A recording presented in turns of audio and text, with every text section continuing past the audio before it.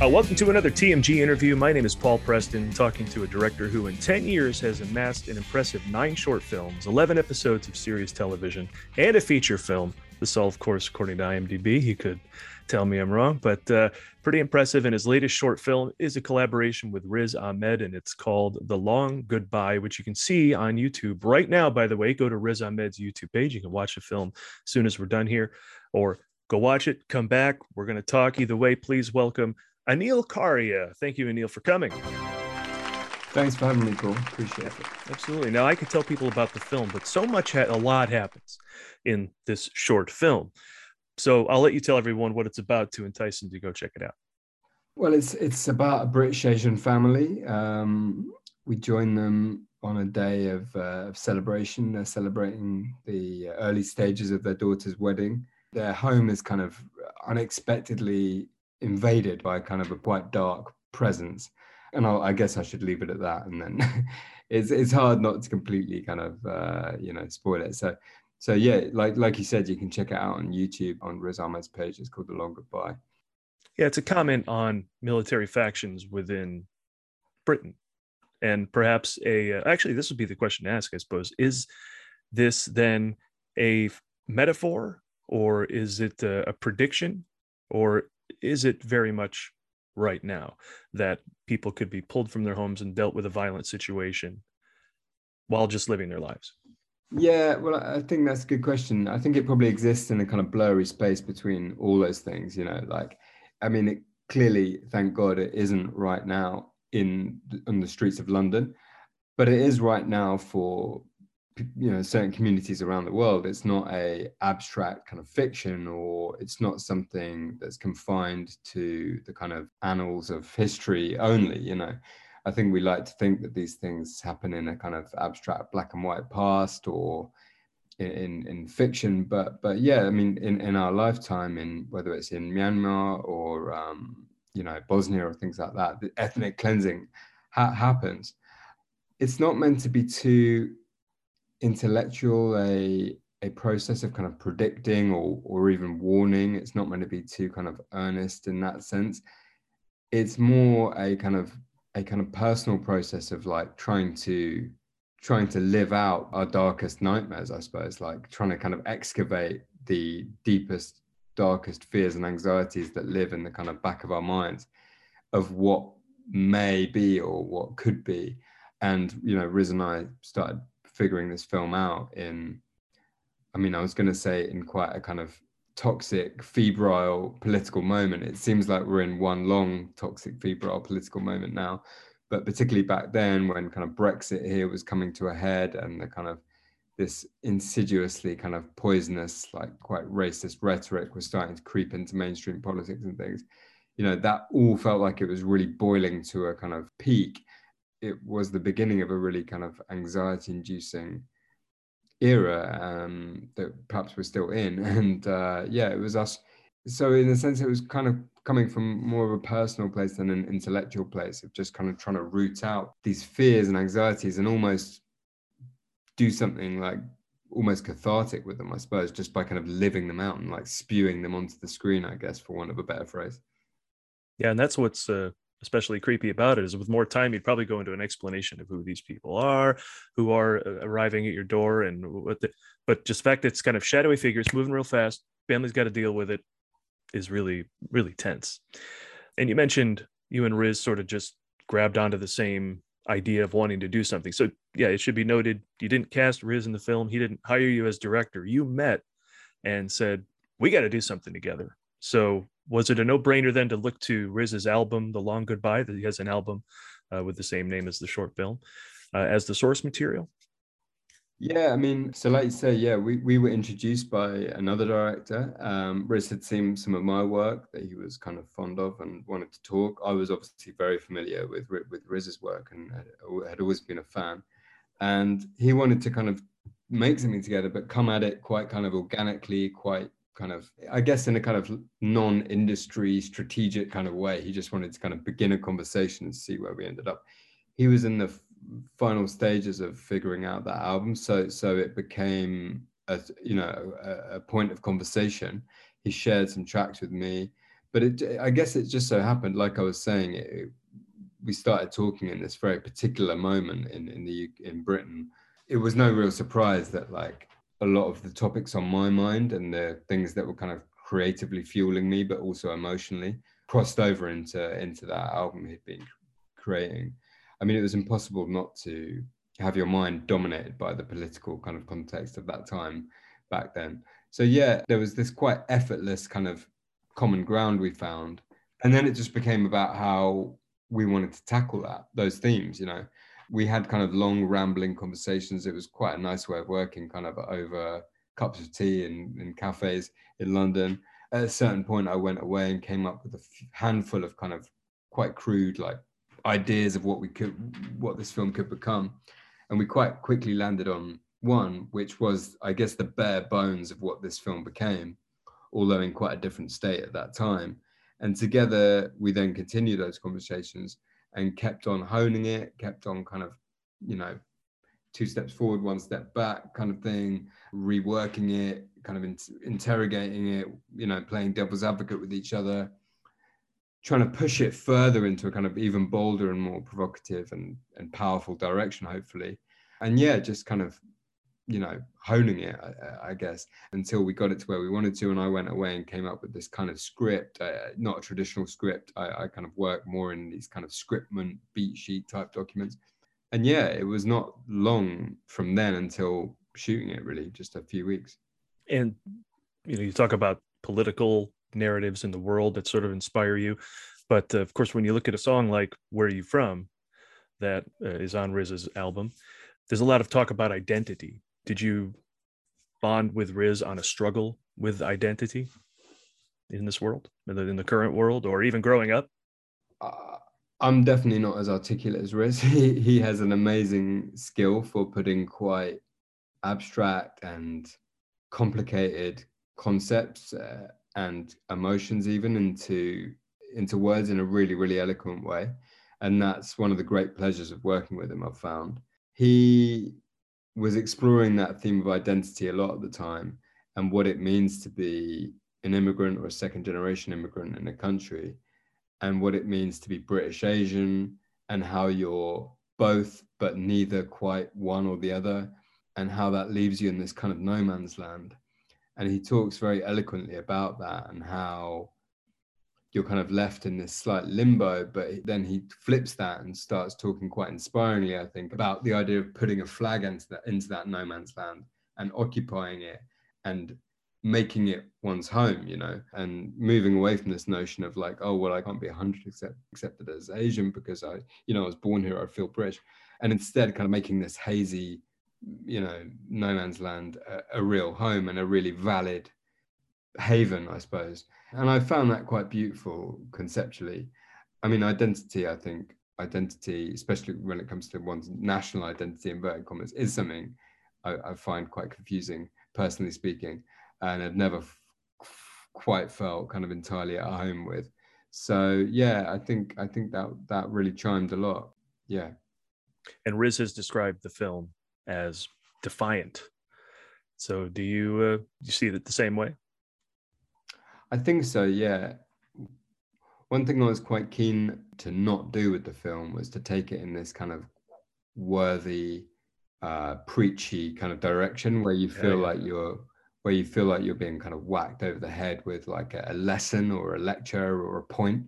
It really was setting out to be a kind of emotional, experiential kind of journey rather than a kind of chin stroking intellectual kind of one. I think that was really important, that you kind of felt it and kind of lived it and breathed it rather than felt like you were given a talking to. I think it was also important, linked to that, I think it was important that end kind of act where it shifts into something a little bit more poetic and unreal, and Riz breaks the fourth wall and performs that beautiful kind of monologue or speech or rap or whatever it is. It's all those things. Yeah.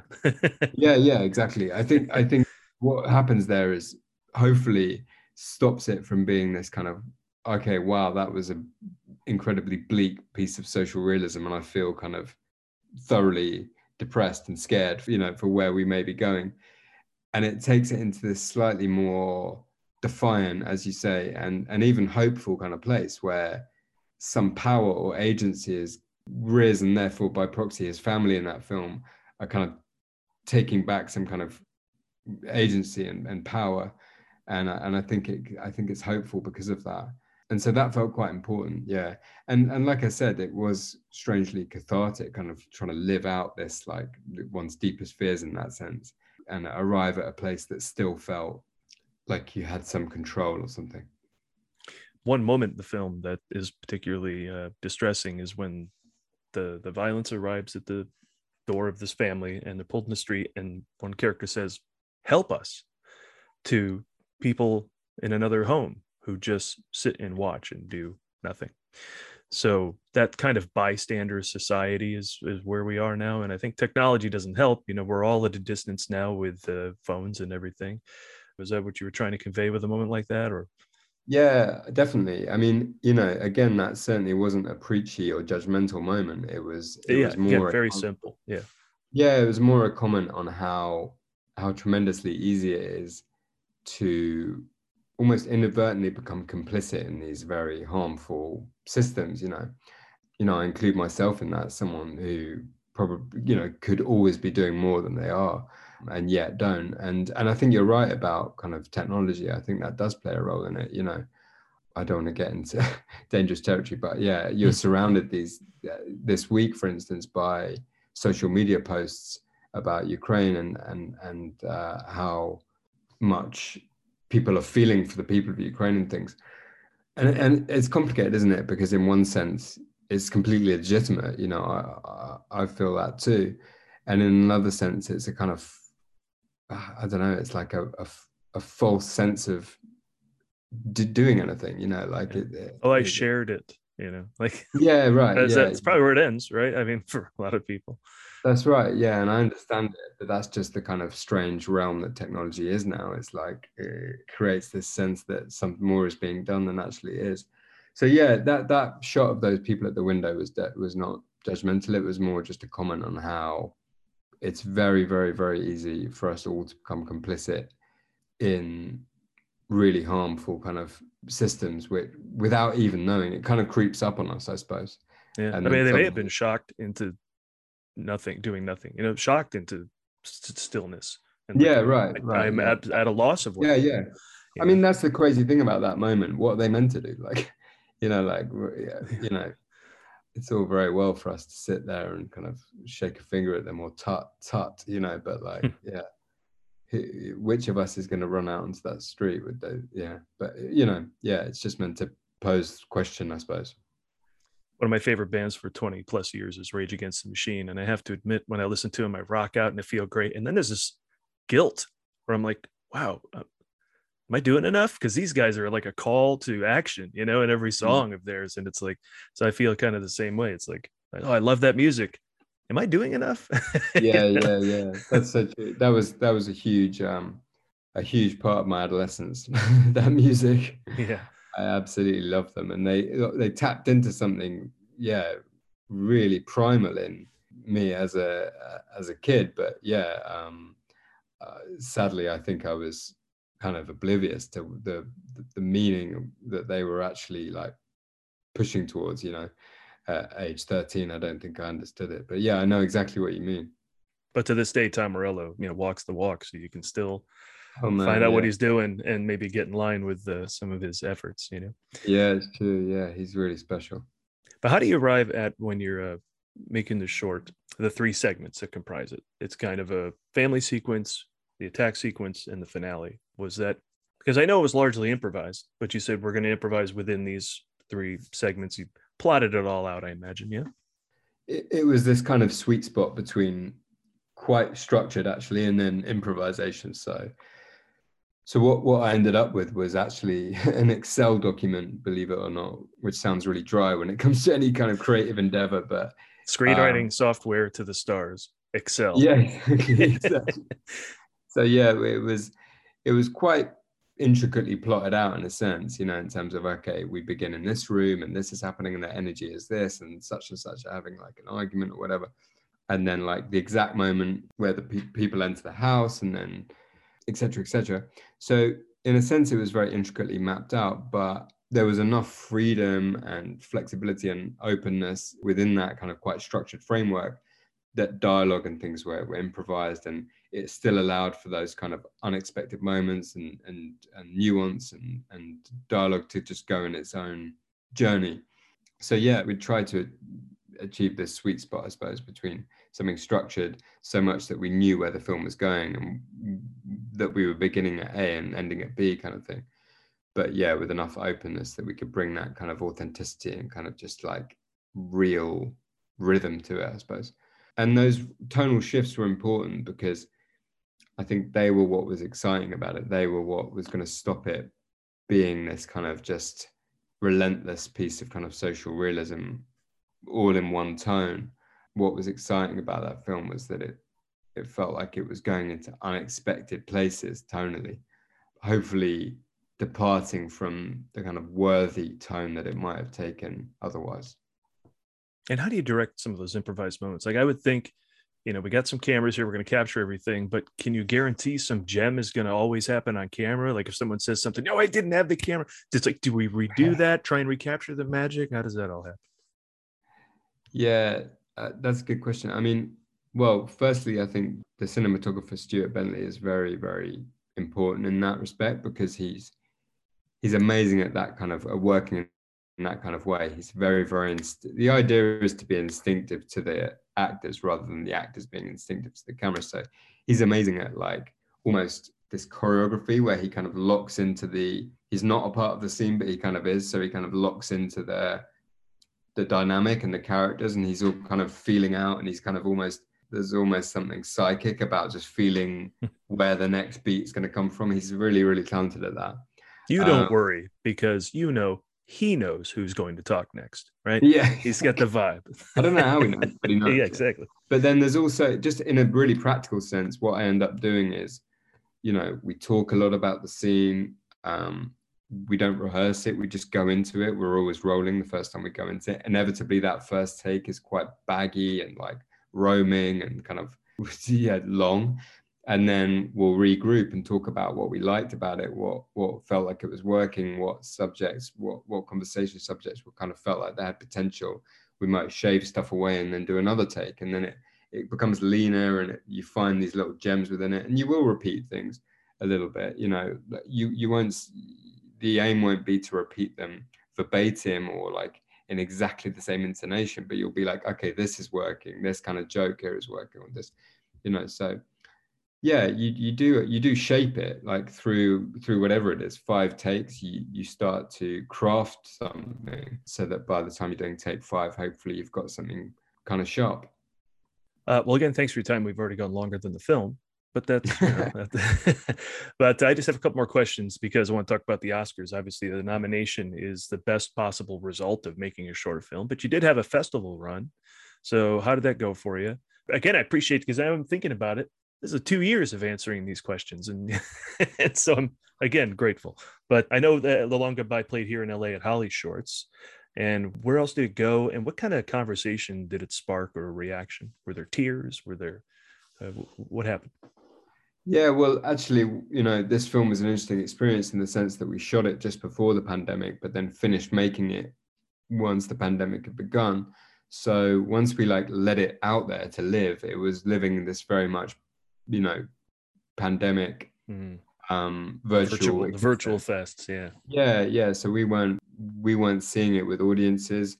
Sadly, we weren't talking to people face to face about it, but as you well know, it had its own kind of magic, that kind of experience, because whilst we were like, and in Britain we were like pretty heavily locked down back when it came out, it was kind of amazing because it was almost like this living, like, relation of yours that was like out in the world, actually living and moving around the world, if that doesn't sound too ridiculous. So you've let your son go and he's yeah, exactly. And that wasn't locked down. It was kind of living and breathing and like going to all these different places and different communities, and it ended up being this quite like special form of connection to the rest of the world. So you'd obviously read about it or have zooms about it and hear people's reaction to it, and people had really strong emotional reaction to it. So it was kind of, it was kind of amazing having this living thing, out there during the pandemic. I've said before that, like, when you're in the intense madness of trying to actually shoot that film, we didn't have very long. We had 2 days, and they happened to be the 2 shortest days of the year because we shot it in the depths of winter. So we had like 6.5 hours of daylight for 2 days to make the film, and all of which is shot in natural light pretty much. So it was such a kick bollock scramble. It was really intense just trying to like get it done. So my point being that when you're in that, like when you're in the storm, the eye of the storm, you're certainly not thinking about what it might win or festivals, let alone that it might be nominated for an Oscar one day. It's far too abstract and surreal a concept, and you haven't got time to consider it. So having seen it kind of go on this like slow burn, like unbelievable journey where it's won Holly Shorts, it won the Odense Film Festival Grand Prix, which is another Oscar qualifying one. In Britain, it won the BIFA Best Short Film, the London Critics Circle Best Short Film. It won like Golden Lion and Cannes and stuff like that. It's just continuously blown our minds at how much kind of love and support it's received. I don't think we thought it would go this far to Oscar nomination, but yeah, it has, and it's crazy. Yeah, I think I probably peaked too soon with this film. But look, you've had a response also from Parliament, correct? That's right. Yeah. It was talked about in Parliament. An MP in the UK called it required viewing. That's pretty awesome. And urged Boris Johnson to watch it. I very much doubt he ever did. but yeah, no, that was 13 minutes, Boris. Come on. I mean, what? Yeah, I know. Right? Yeah. Is that about 13? He's a busy guy. Lots of cheese and wine parties to go to and things. But yeah, no, it's been amazing. Well, again, thanks for your time, and have a great time at the Oscars. But I will finish with the question I ask everybody, which is, what is your favorite movie of all time? Oh my God. Wow. And that's the response I always get. Right. Yeah. Have you heard of it? Okay. Well, I'm not unusual if I say I should always struggle with that kind of question because there are lots, but I'm really fond of Taste of Cherry by Abbas Kiarostami, the Iranian filmmaker. See, now this is why I do this. I got to write that down and go watch that. Yeah, it's a slow one. That's all right. Hey, if it's good, I always say if it's good, I'll take 10 hours, All right, yeah. it's about 10 hours. No, it's not really. Yeah, no, it's always hard to answer that question. Yeah, that on Network. Oh, yeah, absolutely. Yeah, I need to see that one again as well because I think I saw it too young. And most of it went over my head. I enjoyed it, but I think I need to revisit Network in Chinatown because I might have been too young for both of those. But all right, well, thanks for joining. I'll tell you, I watched The Long Goodbye, and that made me want to watch your other short film, Beat, with Ben Whishaw, which I did. And now that has me curious about Surge, which I will go and watch before I watch Taste of Cherry. That is your feature film from 2020. So a lot of required viewing out there for all of you. And if you see The Long Goodbye, you'll no doubt be in my shoes and want to check it all out. So that wraps another TMG interview. Follow us on Twitter at The Movie Guys, Facebook and Facebook.com/The Movie Guys, YouTube, Instagram, iTunes, all that nonsense for daily jokes, articles, media, links, and more. And thanks to Anil Karia. So go ahead and plug. Do you have any social or anything, websites that people should be following, checking out? Yeah, I've got a website. It's anilkaria.com.